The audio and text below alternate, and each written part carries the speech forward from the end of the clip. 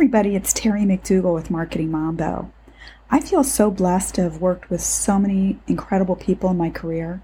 And my guest today is somebody that I met when she came to work at a bank where I worked, and it was her first job out of college. But it was not long before her intelligence, her drive, her ambition really shone through. We've since parted ways and gone different directions, but she's done some really exciting things with her career. Her name is Kelly Pettersen, and I am so excited to share the stories that she has to tell about her career and the things that she's done. She's taken a number of calculated risks that have really paid off.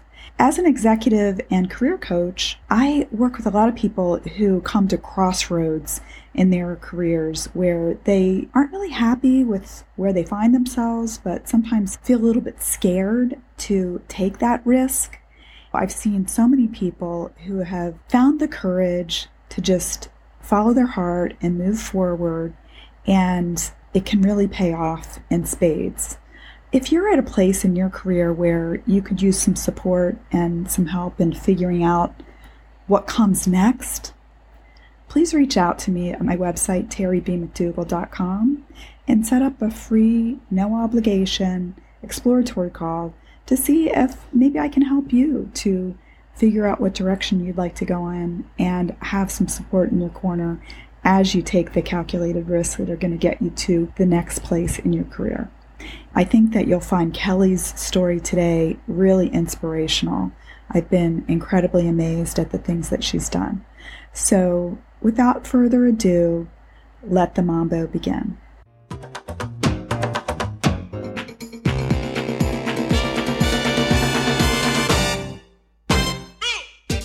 Welcome to Marketing Mambo with your host, Terry McDougall. It's the fun and fast podcast where we chat with marketing movers and shakers from around the globe.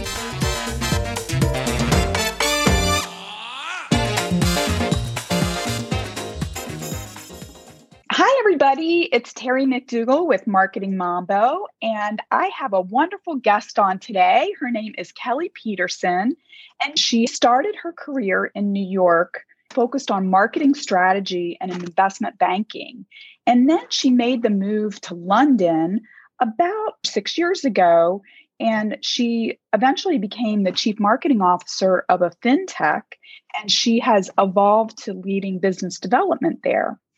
While in Europe, she also has gotten a dual citizenship between Ireland and the US, and has gotten an MBA from ESADE, which is an international business school located in Barcelona. So Kelly, I want to welcome you to Marketing Mambo. Thank you, Terry. It's so nice to be here. I'm thrilled, and I feel very proud to have had this opportunity to spend some time with you today. Well, I think that you have such an interesting perspective. So Kelly, you moved over to Europe a few years ago. Why don't you give us the story of how that came about? Yeah, sure. So I started my career back in New York at BMO Capital Markets, and lovely that we've met there. I feel thrilled to have had that opportunity for you to work with me and manage me at a few points during that time at BMO. And I accelerated my career to another investment bank beyond BMO, working in marketing strategy at a company called Macquarie. I was at Macquarie for a number of years in New York, and I had an opportunity after running various marketing efforts with them to actually do something quite similar over in London in the UK. And the head of the central communications and investor relations team in London had asked me to consider joining the business. And that was back in 2015. I was in my mid to late 20s at that point. And I think I was itching a bit to get out. I grew up in New York. I was living in New York. I had spent time doing a lot of different marketing activities across some banks. And I was just thinking, I can't see much more changing moving to another bank in New York doing similar work. I really feel like if I'm able to get out, hop across the pond for a year on this amazing international assignment, I'd be able to get a really unique viewpoint and some real opportunity to get access to diversity of thought from different cultures and nationalities and be able to work in one of the most diverse cities in the world. And that would really open up my mind and open up my opportunities and give me a very exciting kind of point to elevate my career and come back to the States and see where things go. And it's 5.5 years later, and I am still in the UK. Yeah, and you have had a front row seat for one of the most historic changes in probably the last century. So what was that like being in London during the whole Brexit vote, and now that they've actually finally Brexited? What's it been like? Oh, well, it's been interesting to say the least. I think coming over here, I guess I didn't really know what to expect. I was somebody that was very American, which is great, very proud to be, but landed over here and looking back in hindsight, I really did not know what I was getting myself into culturally, from a business perspective, from the way people live and work here and the benefits the country provides, kind of more of a society-minded country, if you will, whereas maybe the US is a little bit more commercially minded, and all of these things kind of really made me adapt and change and open up my mind. But in terms of Brexit, I mean, yeah, what a shock to the system. I mean, I'm living in London, a city that,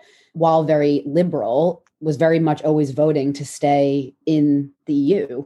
And by a very, very, very sliver of a small percentage, the Brexit vote happened for us to actually leave the UK. And I think time will tell. I woke up in the middle of the night on that night. I think it was about 2:30 or 3 o'clock in the morning watching the votes, and it confirmed on my phone that we Brexited, and I think it was under 2% difference. And it was really, really shocking.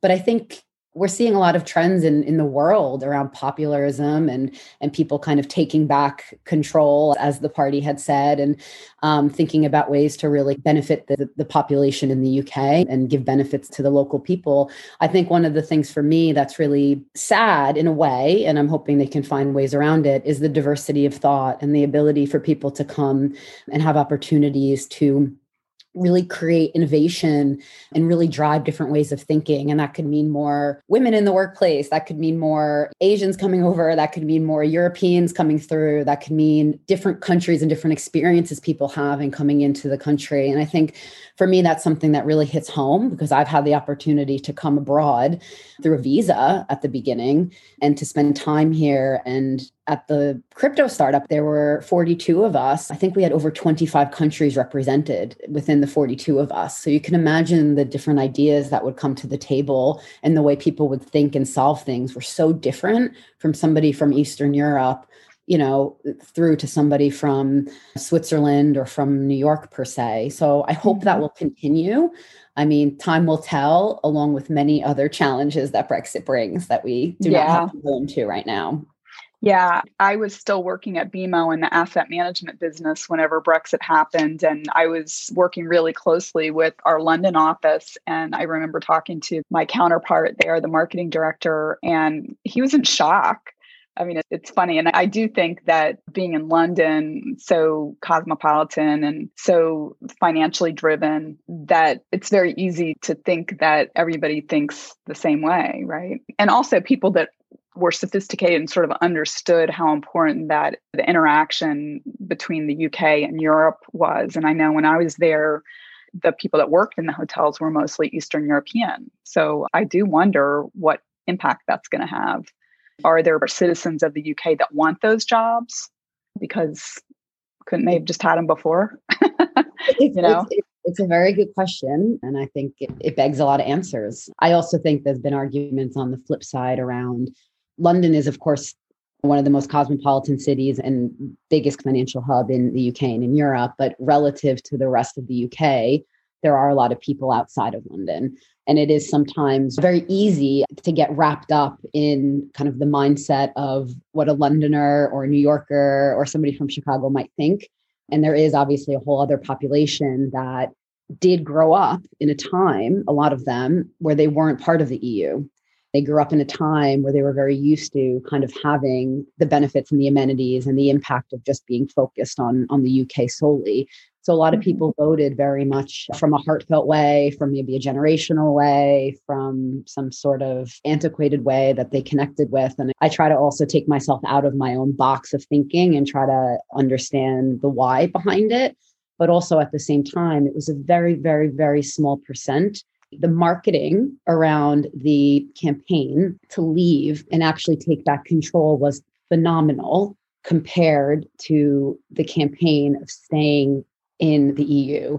I remember one anecdotal story. I was getting off at Old Street on the tube to go into the office, and there were flyers all over the floor. And I picked one up, and it was a brochure by the leavers, and it had a map on the front of the brochure, and it said, if we stay in the EU, this is what will happen. And it had Turkey highlighted in red, and all of the countries around Turkey, which are at-risk countries in our mindset or instill fear, countries like Iran and Iraq and these countries that maybe make people feel a bit uncomfortable. They had them all outlined, and they said Turkey is on its way into becoming an EU state. And if we stay in the EU, these are the countries that we're going to have to deal with and be associated with. And there was a huge fear factor at play. So there are very interesting tactics around that and around the human behavior and psyche around what people voted for. And maybe that also played a role in getting that extra couple of percentages to make sure they left. Yeah. Well, I do think that sometimes there's I don't know, maybe it's just arrogance, because certainly we saw the same thing here with Donald Trump's election, and Hillary Clinton actually won the popular vote, but really made some mistakes and some oversights about some places that she should have spent some time and attention on. Some of those states that she lost that were swing states, she lost by just tens of thousands or even thousands of votes. And, even though she won by like 3 million votes overall, I think that that's a little bit arrogant, but whatever. Hindsight's 2020, as they say. But how cool for you to be there, to be able to witness it. So you sort of touched on this. You've made this transition from investment banking, and then you went to work in the fintech or cryptocurrency world.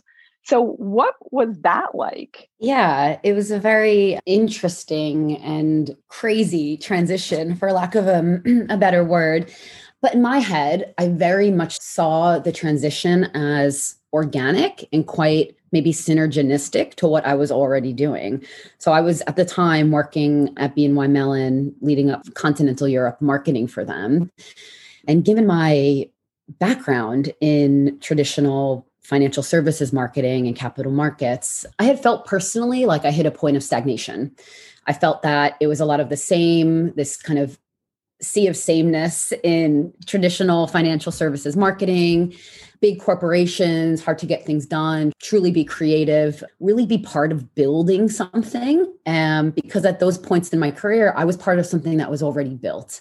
And I think you always have an opportunity to evolve and to maybe try to innovate at these firms, and they have big budgets and they have the right infrastructure and the right frameworks to operate in. But ultimately, I really was losing the passion, and it was quite scary for me. But as I saw blockchain technology and cryptocurrency coming to the forefront, I was noticing a really interesting trend of a lot of companies that were moving quite quickly in the industry, and a lot of companies starting up were very financially focused. And for me, I had a light bulb moment whereby I felt that moving into digital assets actually was at the very early stages, and it was replicating a very similar early financial economy, if you will. And I actually felt that a lot of my skill sets from the big banks that I had learned in marketing and working closely with sales would very much translate over. And the team I actually joined was a team that came from many, many years of banking. They came from Ernst & Young, they came from UBS, they came from JP Morgan.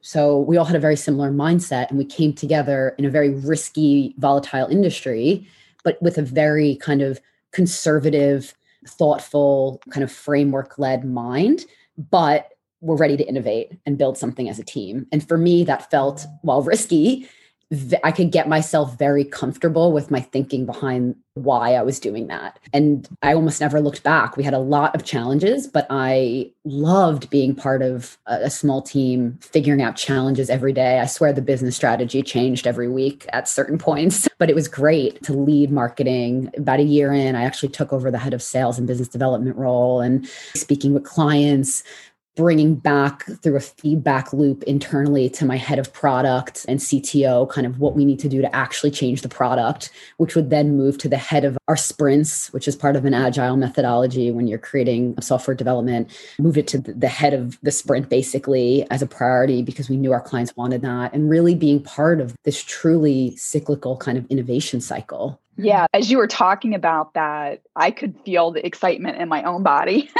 because I'm just thinking about how you could just run fast. And certainly when you were talking about working at the place where we work together, it hit its 200-year anniversary in 2017. That was the year I left. And there's certainly some advantages to working for these very well-established organizations, but flexibility and innovation is not one of the benefits typically. And I certainly felt like whenever I left that I was just tired. I was just really tired of having to work so hard to cut through the red tape to be able to innovate. And it was just tiring. And it seems exciting that I'm getting like this image of you guys like being, hopefully this doesn't sound negative, but like a pack of wolves just running as fast as you can. And that everybody is like lean and smart and just out there looking for the opportunities and being among other smart and ambitious people like that just sounds like it would be very exciting and energizing and inspiring. Yeah, it is. And I think I'm really happy that and this isn't for everybody, firstly, not everybody wants to take on that type of risk. There are a lot of people in their early stage careers that are very, very happy and comfortable being at large institutions, and that's fine. But for me, the ability to be around people that want to drive change and like actually build a nascent industry from the bottom up, that somewhat replicates maybe financial services to an extent, and you're actually building it together.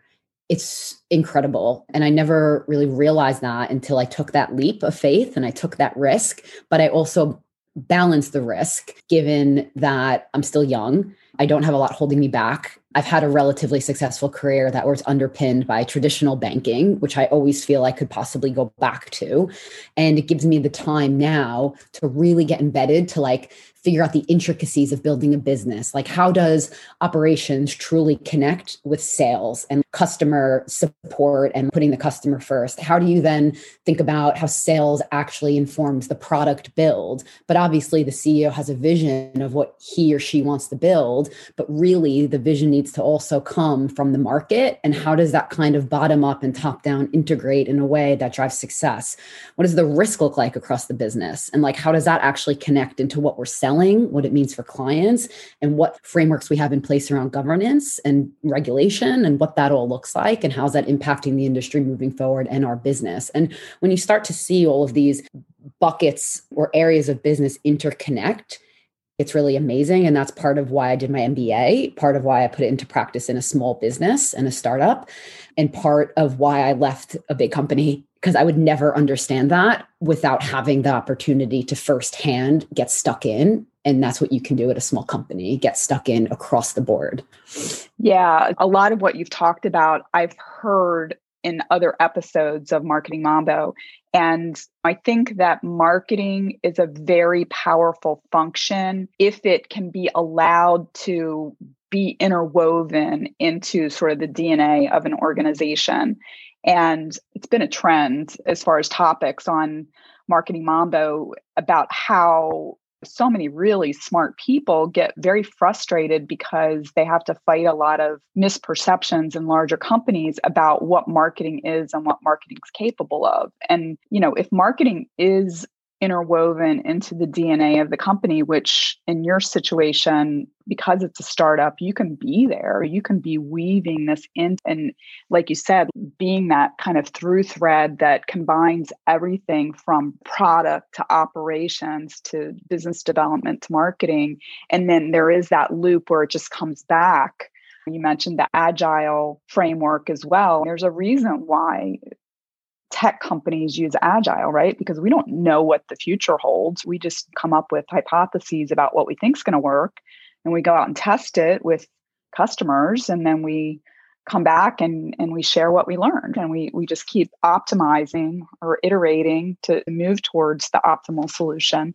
And that's so exciting for you to be able to be on the forefront of that. Yeah, it has been. And the ability to learn that much more quickly is incredible. I have learned a lot in the start of my career. I won't take away from that. But the last couple of years of my life, between getting the master's degree in Spain with 42 students from 40 different countries flying in every month to sit in class together for a year and a half, and the experience at the startup and really being involved in building a business from the bottom up has just been eye-opening. And I feel really grateful to have made that leap of faith and given it a go. Yeah, Kelly, well, you have a lot of courage. And I think it's very cool. And when you were talking about your risk calculation about, first of all, you were just sort of drawn to it. It seemed exciting. But you also were looking and saying, well, okay, if this doesn't work out, what does plan B look like? And my gosh, I would think that any one of those big investment banks would probably be champing at the bit to bring somebody on who had done investment bank marketing and now had been at a cryptocurrency startup, right? Because so many people don't understand it.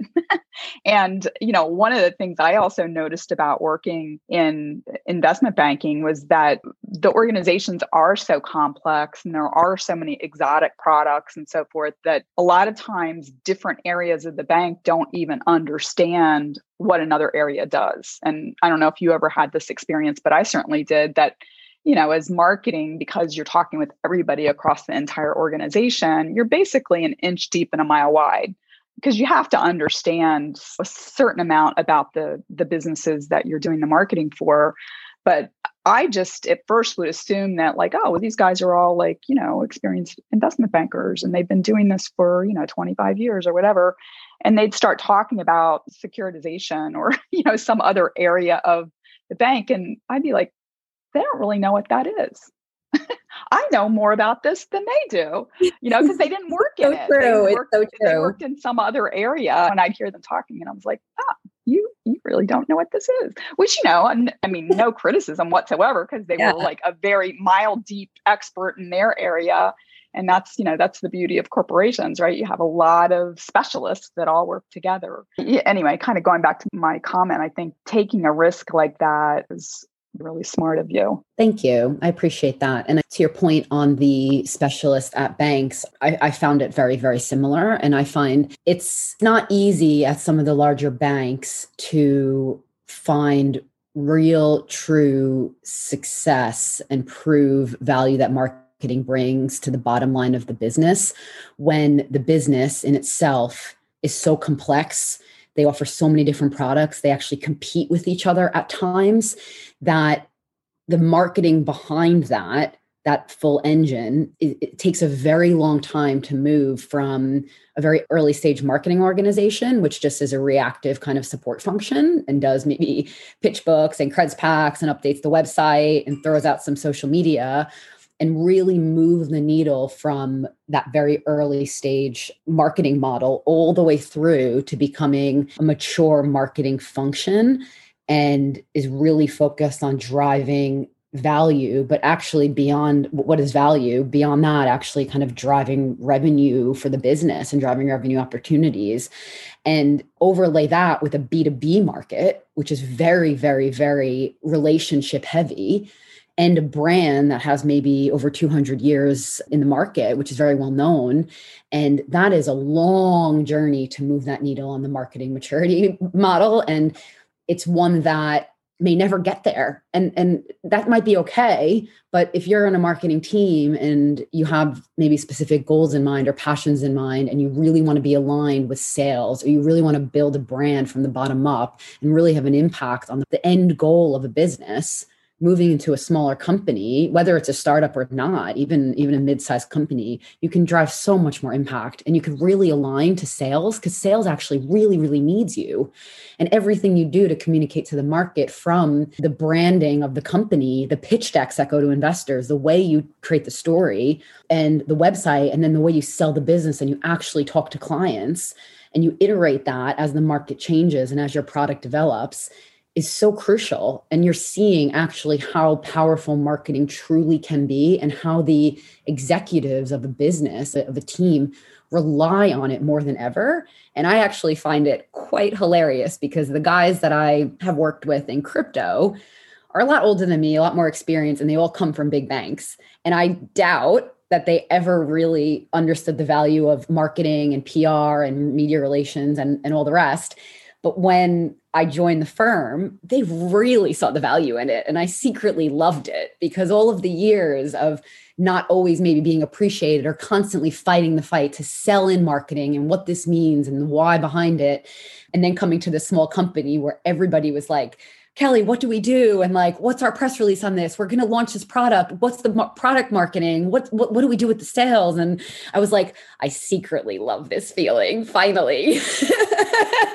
Finally. Because I'm a huge believer in marketing. And for me, finally, I could see it doing what I always believed it could do. And I was like, this is powerful and gives me confidence, and I'm not crazy, and this works. It's not always science. We're not always be able to measure it. That's okay. But it works. We see this embedded along the whole product development lifecycle and the development of the company.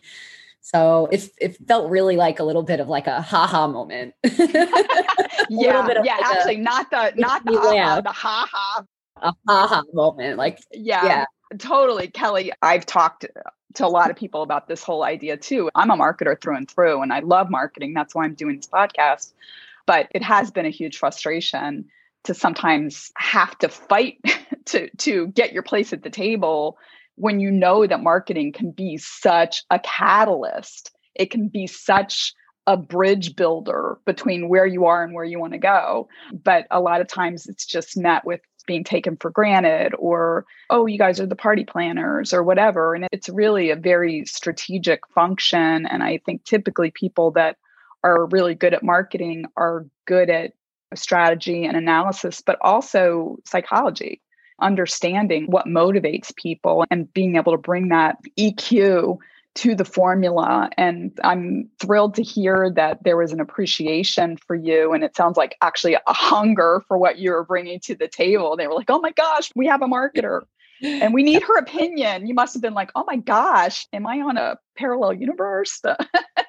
I know. And honestly, it was like, it felt so good, because after all of these years, sometimes you question yourself, or maybe like we all do in our careers, right? As we grow and learn and gain confidence. But, you know, at that point, it really gave me that push, that momentum, that kind of emphasis that I knew what I was doing. I have the foundations. People need me here. They want me here. I could do it well. And it allowed me to just take the reins and go with it and feel really energized by that. Yeah, I see this a lot. This is certainly something that I dealt with in my own career. And it's something that I end up coaching people on a lot too, is that a lot of times when we're working really hard and we're not getting the response or the validation that we feel like we should be getting in that situation, rather than looking at it and saying, well, maybe there's something wrong with this environment, we'll look at ourselves and say, there's something wrong with me. And then that like erodes your self-esteem, and then you're not showing up with as much energy at work. I always say confidence is the expectation of a positive outcome. So if you're not having positive outcomes at work and you've been pouring a lot of energy into trying to have that kind of partnership with sales or product or whatever, and you're not getting it, that naturally your energy starts to dissipate.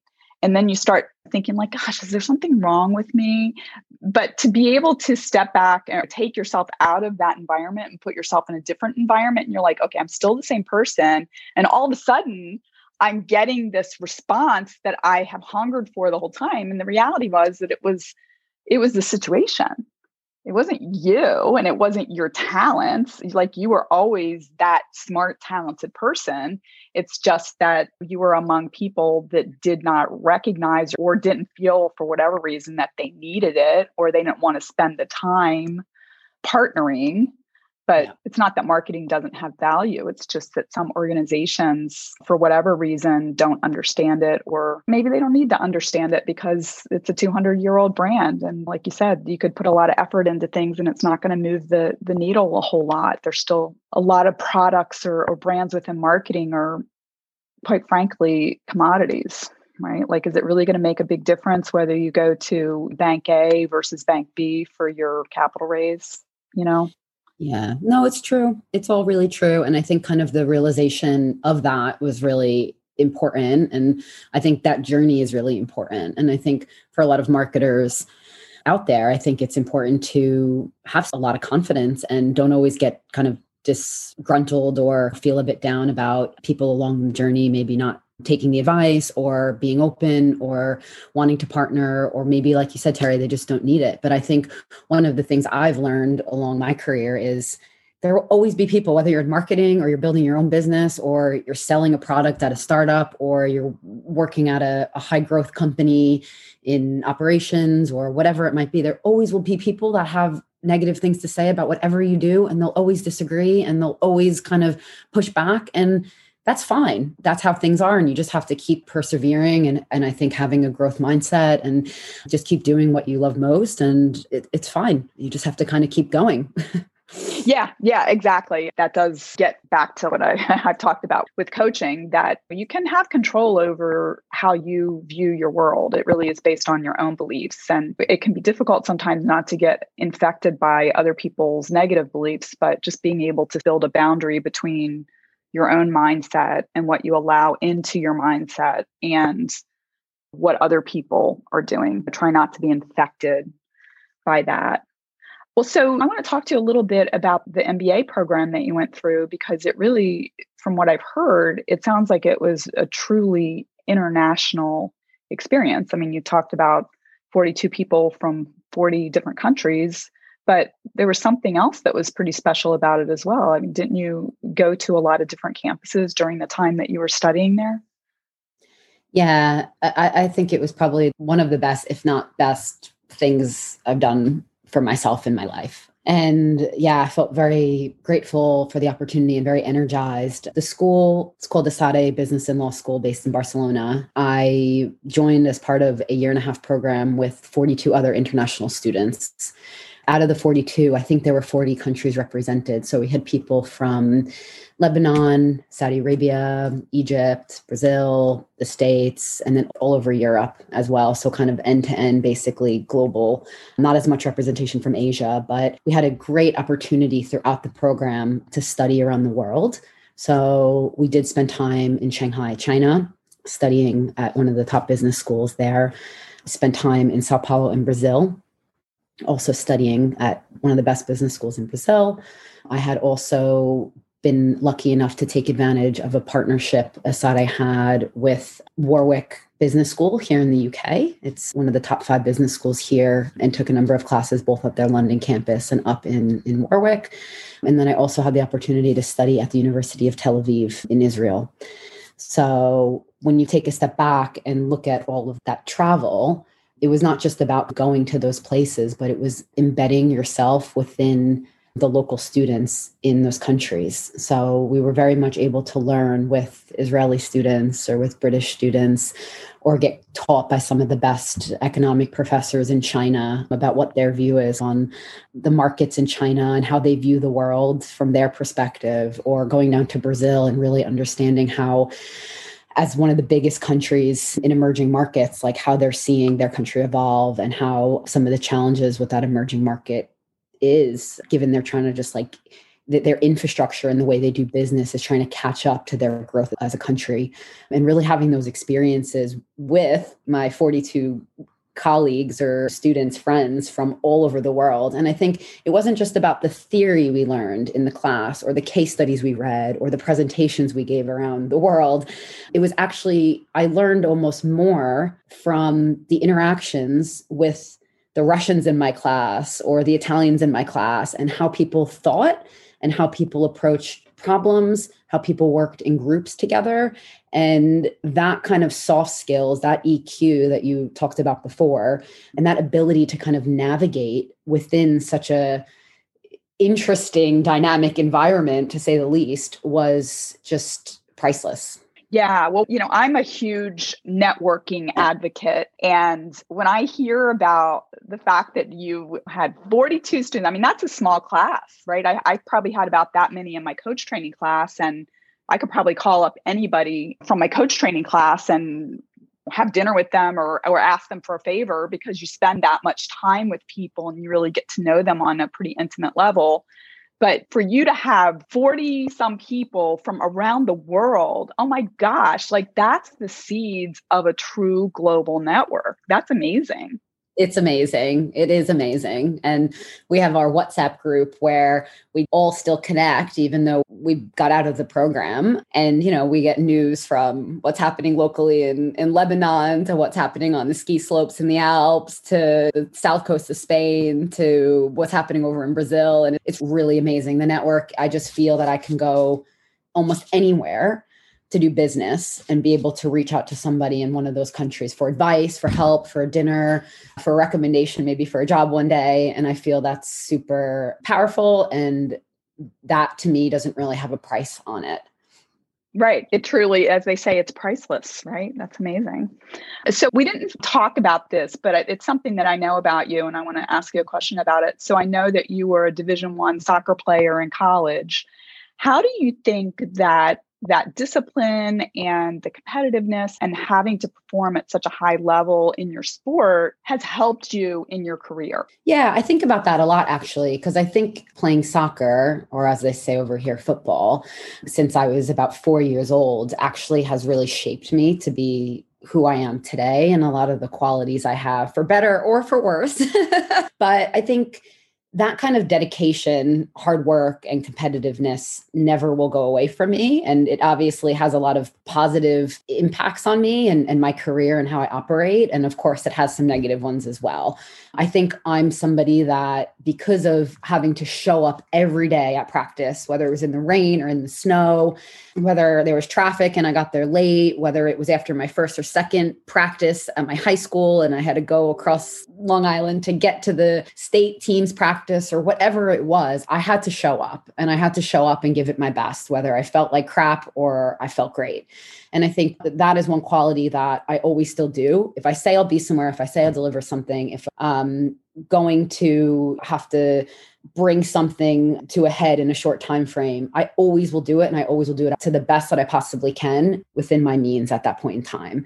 And I think that's something that has gotten me really far. Also, the competitiveness, I would say I've dialed that back down over the years, because sometimes I don't always think that competing with others is very important. And as I've done a lot of self-work and reflection, I think it's actually competitiveness within myself nowadays. So it's more around setting high expectations for myself and wanting to see them through.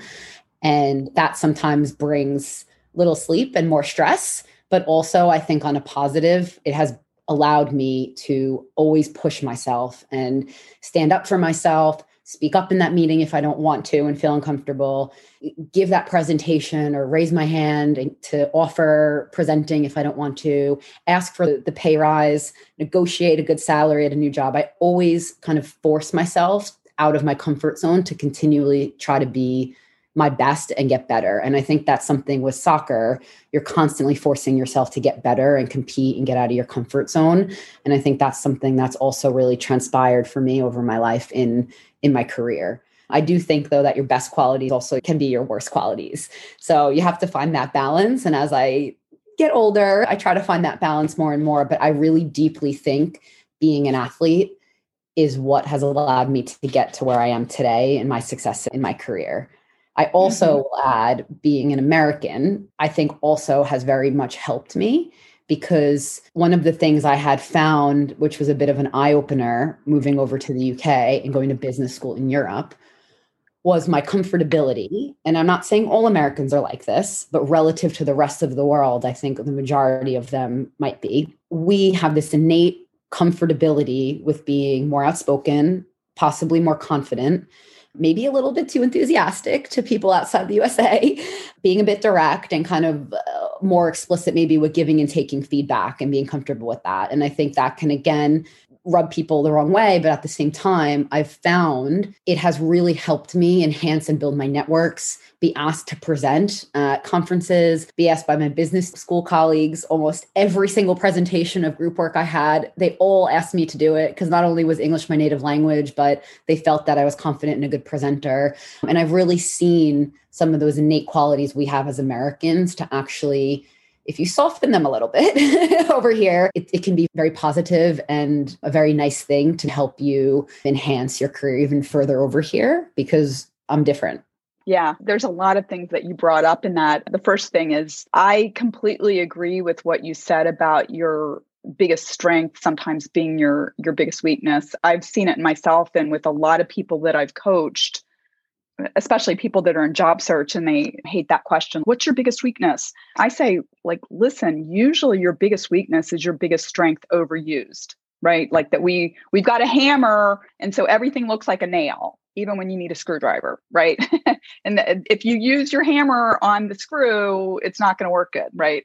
But we have to have that self-awareness to be like, well, even though I like using the hammer, I'm going to put it down and I'm going to go dig through the junk drawer to find a screwdriver. It doesn't feel as comfortable.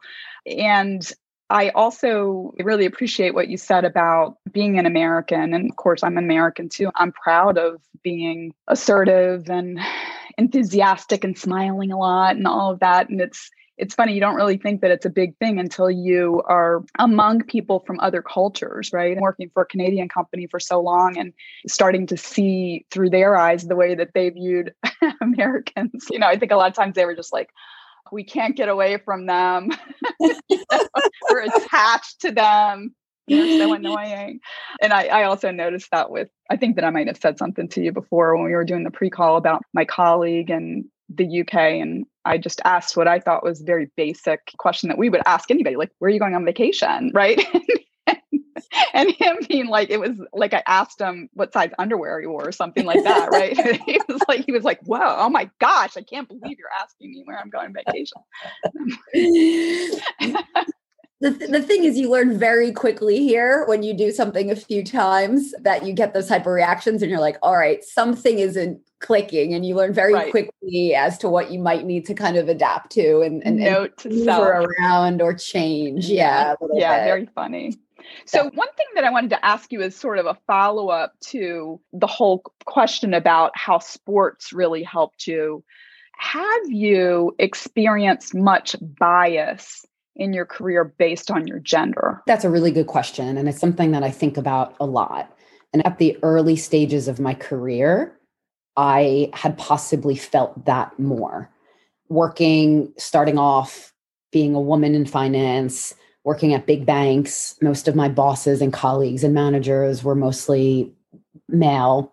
And I had felt very specific, direct instances where I very much felt, I don't want to say not respected, but in a room where I never felt fully at ease with kind of being confident enough or felt that the room had a sense of air within it where I was at a level where I could speak up and voice my opinion and get the respect or the interest to take in my thoughts and feedback and knowledge. I think that could be a result of being one of the only females in the room. I think it could be a result of being in the first early stages of my career as well. And I think it could be a combination also of working in financial services.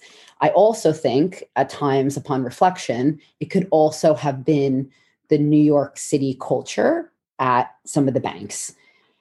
Coming over to the UK, I personally, in my experience, have felt very differently. This is just my own experience. It could also be that my career has developed. I've become more confident. I ignore certain things now much more easily and don't let them get to me as much. I've gotten my MBA. I still work with many, many men, but I'm at a point now where I feel very comfortable with speaking up. And if I don't, I push myself to constantly get more and more and more comfortable with having those difficult conversations or voicing my view. So I don't have those challenges as much. I do think, though, culturally speaking, and I can't exactly explain this, but I feel culturally speaking, there's a lot more effort and a lot more underlying equality over here in the UK in the office place, based on the way people behave, based on the things people say, and based on the discussions in the boardroom or in the meeting room, where there's an air about the space and the meeting where it's very, very equal. I don't know where that fully comes from. Reading a lot of gender equality reports, the UK is very, very much ahead than the US in terms of equal pay and also feedback in the industry here in the UK around that needle being moved much more forward than the US has. So I think maybe there's some cultural differences there as well that has made me feel more secure, but that also is in conjunction with my ability to also just ignore it and speak up and do me. Sure, you're not taking the guff, right? As you were talking about that, I was definitely relating to thinking back, being a young woman. I didn't work in financial services early in my career. I worked in publishing, which there's a lot more women in publishing. And actually, my first company that I worked for was owned by a woman. But still, I think that there can be a tendency, especially for young women, to experience sort of an objectification that people aren't looking at you as a person with a brain. They're looking at your level of attractiveness. And when you were also talking about being in the room and not necessarily feeling comfortable and questioning whether, okay, is that because I'm early in my career? You and I both worked at the same place. And I saw those young 22-year-old guys coming in and they were treated differently, right? They just looked the part, right? Because 75% of the people in the office are men. And, you're 6'2" and you're wearing a Brooks Brothers suit. You look the part, right? And you're coming in with your University of Chicago or NYU or whatever. Yeah, I am really passionate about finding ways that can develop and change. Women bring a lot to the table as it relates to leadership and as it relates to different ways of approaching business situations and managing them. And I think we're very, very good at multitasking. I mean, we can do 3,000 things at one time and get them all done really well. A man, some might be able to do that, but I think a lot of us know that maybe they're not as good at multitasking. I think we can be very empathetic. Sometimes people might say that's more emotional, but actually, if you can manage those emotions, the empathetic side can actually create a really good working culture, and people might lean on you and talk to you more and actually confide in you. And that helps you really build teams. And there's a lot of skills and the way females bring a lot to the table that can actually complement men and actually help companies succeed. And there's a lot of facts on that in terms of Fortune 500 companies that have women on boards. They generate more revenue every year. There's not a lot of them, but there's some interesting studies around that as well. And I also think, to add to that, it's not just about gender, it's also about diversity fully. And that could mean people from different cultures. That could mean people from different countries. So for me, being in the US and moving to the UK and joining a firm here, to me, that's diversity as well. I'm an American. I have a lot of experience from there, and coming over here and taking that, my personality, my thinking, my experiences to that table, separate from being a man or a woman, that brings something special. And we need to think about that in terms of cultures as well and different experiences. So for me, I'm really passionate about gender, but also about that bigger picture of diversity in the room. Like, let's get the best people in the room. Sometimes it is hard to recruit a woman. I get it, but let's get the best people in the room from all over and let's just get ideas going. Let's see what people think. Yeah, I agree. And I think that if you are one of the only women in the room, you do have to have sort of thick skin and just reassure yourself that you have something to offer. I've heard about some studies that they've done on boards that when boards get 2 or 3 women, that the women tend to speak up more. When there's just one woman on the board, a lot of times they're sort of shut down, or maybe they don't feel comfortable speaking. And I've certainly been in plenty of boardrooms where I was the only woman in the room. I was the only marketer in the room. I was the only woman in the room with a lot of men, and having my ideas shut down when I knew they were good ideas. Right. But there was somebody that just, they could only see things from their perspective, and they were in a position of power and they didn't want to listen, or they weren't ready to listen. I mean, I'm persistent. So I always kind of felt like I'm going to have another whack at the piñata if I believe that this is true. Right. I love that. I just wanted to add one point on the gender diversity front. I'm really taking a full-on challenge here for myself and diving head in deep, very deep, because I'm joining a cryptocurrency firm that has 17 men, and I'm going to be the first woman at the firm. So I will have to keep you posted on how I'm able to have an impact there, leading their commercial side of the business as the first woman joiner, number 18. Way to go, Kelly. I love hearing that. I'm sure you're going to do great.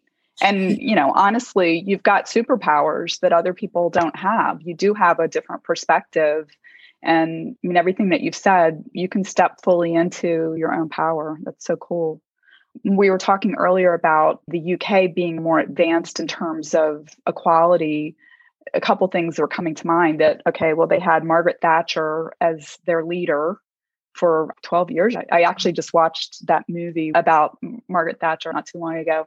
The United States, we're not even that old. We're a very young country. And I think that we still have sort of that pioneer spirit, like we're cowboys, like riding across the prairie on our stallions or whatever. And it's just sort of like more of a masculine approach to things. And when you're talking about like Americans being pretty assertive and confident, I think that there's just something about this country, right? Like just even the geography of the country, right? That it takes a certain type of spirit to have the confidence to be like, yeah, I'm going to get in my covered wagon and go across this unknown country. It takes a lot of courage. But I think in a lot of cases, that means that people have said like, okay, well, that's the only thing that is important is like somebody that's willing to go out and wrestle a bear or something, right?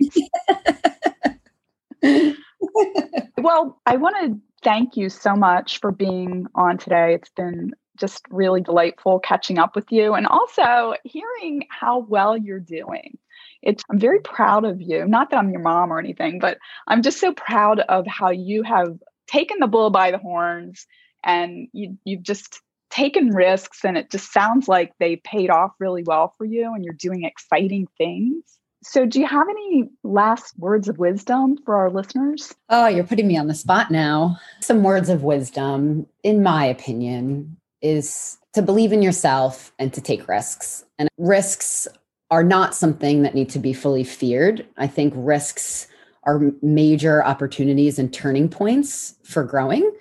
And at the end of the day, a risk could just be made up in your mind, and it might not even be a real risk. And sometimes risks really can pay off. I think maybe I was exposed to it in my coach training, and the physiological response between excitement and fear is identical.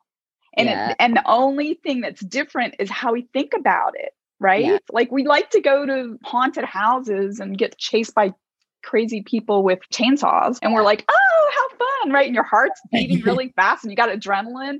But, the reality is that if that happened in real life, we'd probably have the same physiological response, but we'd be, scared to death, not just for fun, There's something in behavioral economics called loss aversion. And it's basically this concept that human behavior is much more willing to take risks and invest in the potential to win, but they're very, very scared to basically encounter losses as it relates to shopping or investing, taking different risks on your career. But if you associate a risk with a potential loss, people automatically internally create much more fear associated with this loss aversion. But if you can change your attitude, and even for me, the startup I was working for went through really, really challenging times, whereas a few months on and off, I actually wasn't getting paid. And that was quite difficult for many, many different reasons during an MBA and living in London. But at the end of the day, I've become stronger for that. I'm not as scared now of the type of risks because for me personally, I know I'd be able to manage through. And going through that now, I feel things turned out okay for me. And at the end of the day, it's given me so much more experiences to learn from and actually learn how to build a business myself. That's so cool. Well, Kelly, thank you so much for being on Marketing Mambo. Thank you so much for having me. What a treat.